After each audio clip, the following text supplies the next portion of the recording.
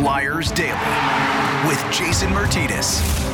All right, here we go. Another brand new Flyers Daily for April 29th, Friday, the final day of the 2021-22 NHL regular season for the Flyers, and they face the Ottawa Senators tonight. We're not going to get into a lot of preview on this game tonight, but this journey started all the way back on Tuesday, September 28th.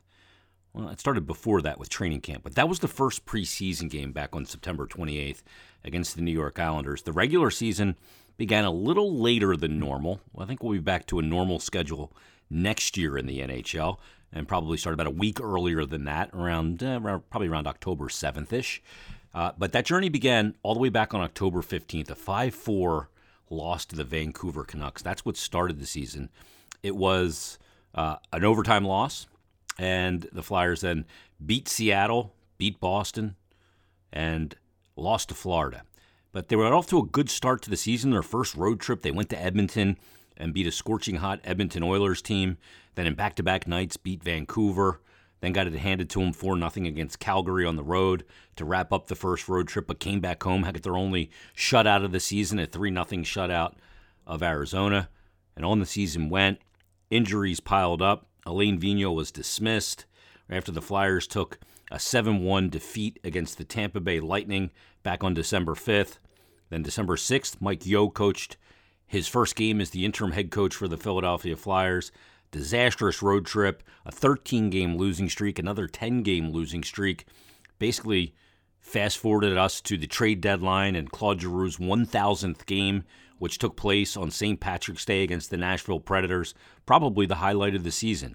Just such a well-done ceremony, and touched all the right buttons, and we got a chance to honor the longtime Flyer captain and the longest tenured athlete in Philadelphia at that time.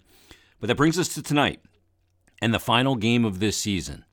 Now, I will tell you, as somebody that does this podcast daily, hence the name Flyers Daily, it has not been an easy season.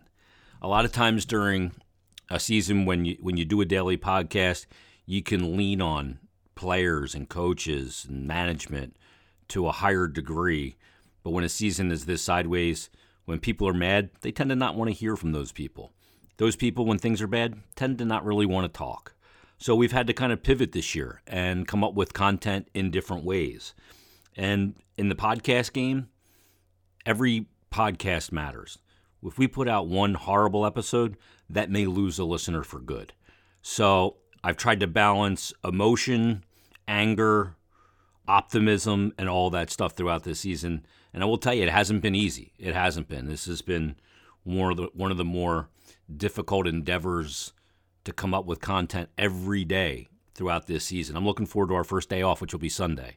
When I was on vacation for my 50th birthday, I was sneaking out of the hotel room at 11:30 at night to go record an episode when my wife fell asleep. Those kind of things. But I'm looking forward to our first day without an episode coming up on Sunday.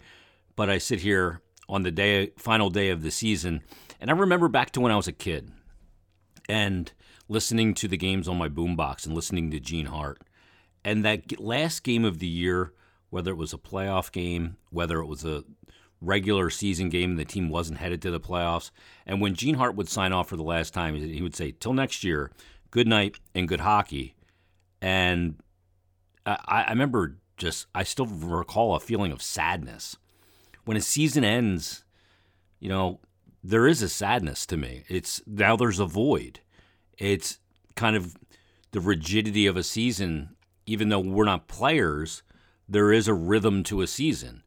Game night, looking forward to a game, talking about it after, building up to the next one, all of that stuff, the ebbs and flows of a season. And even though this one's been frustrating, I'm still going to miss it for a period of time and, recharge over the summer and see what happens with the team over the summer. And we'll get after it again here in not that long a period of time. But when the team doesn't go to the playoffs, it's always frustrating. And only half the teams in this league go now, 16 of 32. You remember the years where it seemed like every team in the NHL made the playoffs? Because just about everyone did when it was a 21 or 22 team league. I mean, think about that. 16 teams made it out of 22. There's only 6 that didn't. So it's a far different league now, and it's not easy to make it, as finally the Vegas Golden Knights are finding out. But it is the final game tonight, and like I said, we're not going to preview this Ottawa game tonight because I don't think the game matters enough to really deep dive in, hey, Ottawa's this, blah, blah, blah. Who cares? What I want to mention here is what I've come up with as the Dirty Dozen question marks of the offseason. I think these are the most pertinent things. I may have missed them. I kind of just did these off the top of my head. And these are questions we're going to have to answer, or we're going to get answered over this summer. Now, these aren't in any particular order, kind of just what popped into my head. It's funny because 1, 2, 3, 4, 5. The sixth one I wrote down was head coach. That didn't pop into my head until 5 other ones came first. Although I think that head coach may be the most important question mark that'll get answered this summer. But I don't know why it didn't pop into my head right away. Then I all of a sudden thought about it. Oh, head coach. Geez, how did I not think of that as the first question mark? So this is just kind of a stream of consciousness. The first question mark I came up with was Ryan Ellis, because he affects, and the ripple effect of if he's on the ice or if he's not on the ice, what's the status of his health both this summer, heading into next season, and going forward, to me is an enormous question. That's a huge, huge question mark. And we'll get the answers to a lot of these question marks over the summer. We're not going to get an answer to the Ryan Ellis question mark over the summer. That's going to take time. And the only way we're going to know about his health going forward is in real time.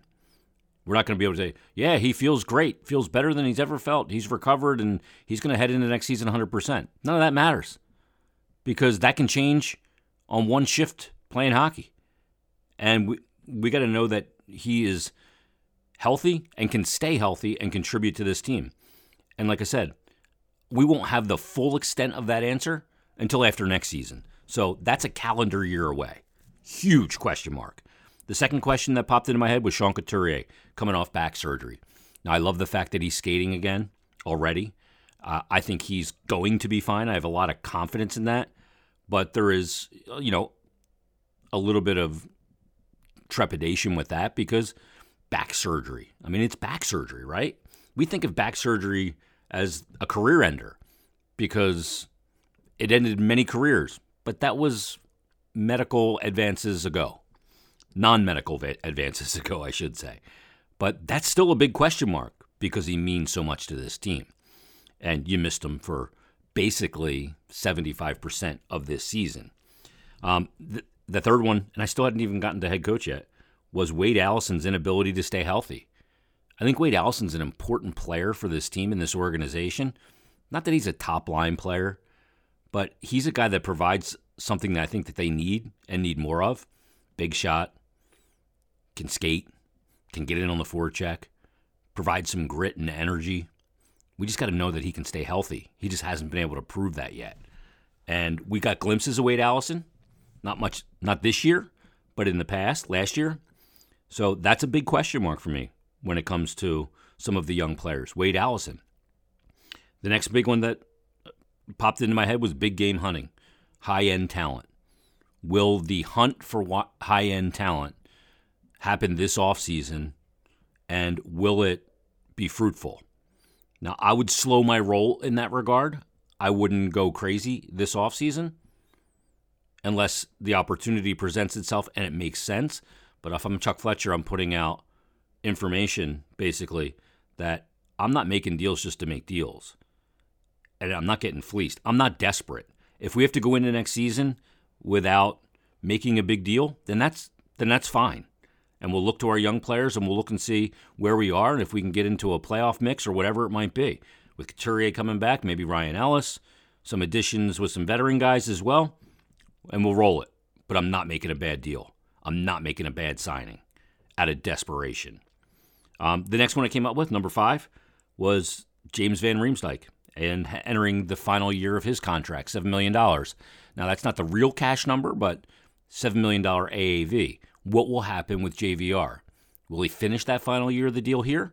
Will he be moved and the Flyers retain half, 3.5 or $2 million of that? We'll see. Will he be bought out? These are all questions that will be answered. These are all things I'm going to tackle with Bill Meltzer coming up on Monday's episode as well. Then finally, I got to head coach. Who's the next head coach? Does Chuck Fletcher know who he's going to hire already? Does he have a short list? Is he waiting to begin the whole process? I can't imagine that he's waiting to begin the process. I mean, there's a lot of questions there. And, will Mike, almost part of that, but another one is, will Mike Yeo be on the new head coach's staff if he's not named the head coach? And I don't think Mike will. I think they like the job that Mike has done.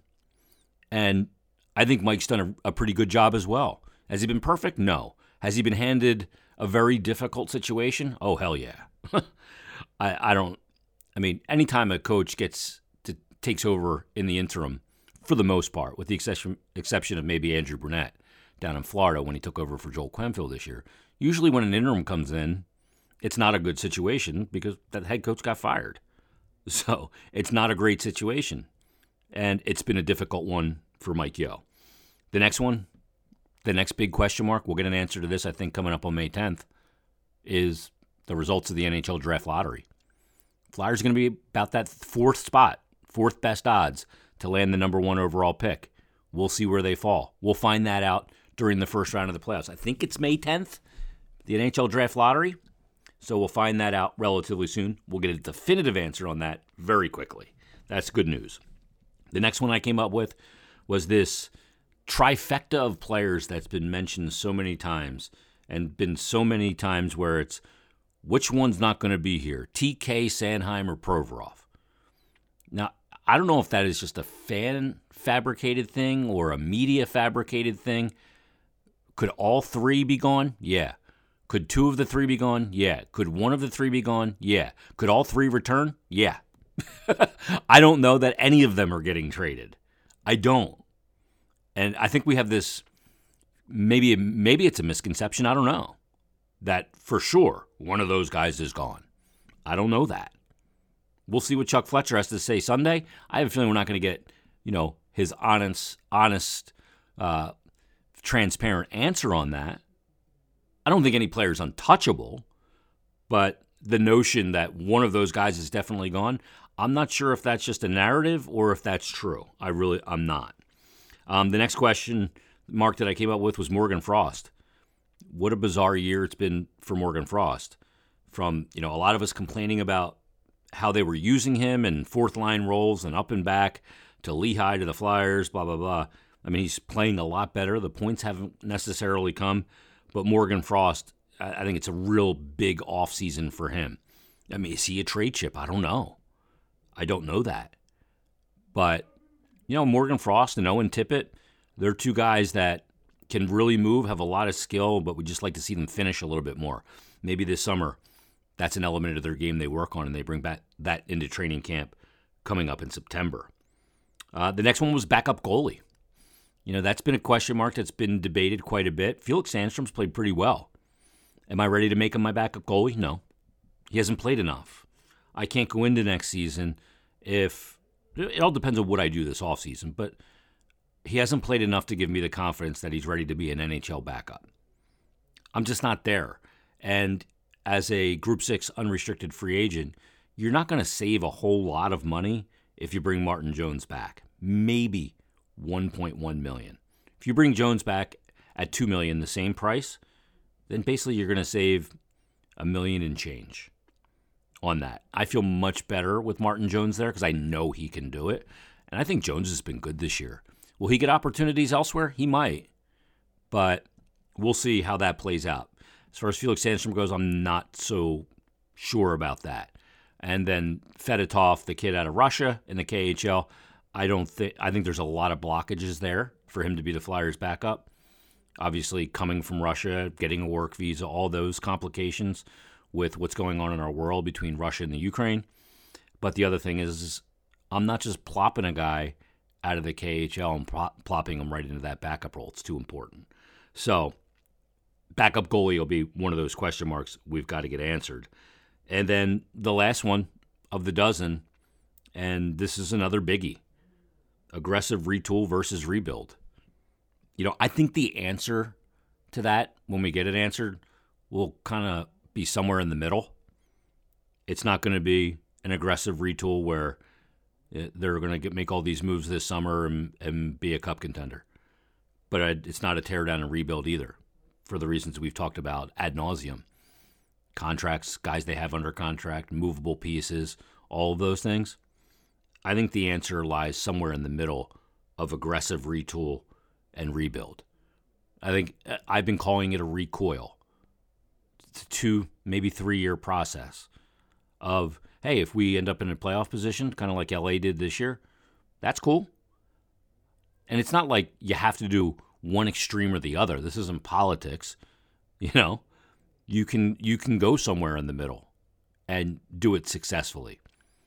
The one thing that I feel really good about when it comes to Chuck Fletcher and Brent Flahr, it's not just one thing, but something I feel they're very good at is drafting. I mean, look at that Minnesota Wild team. About 85% of that Minnesota Wild team, certainly the core, was all drafted by Brent Flahr and Chuck Fletcher.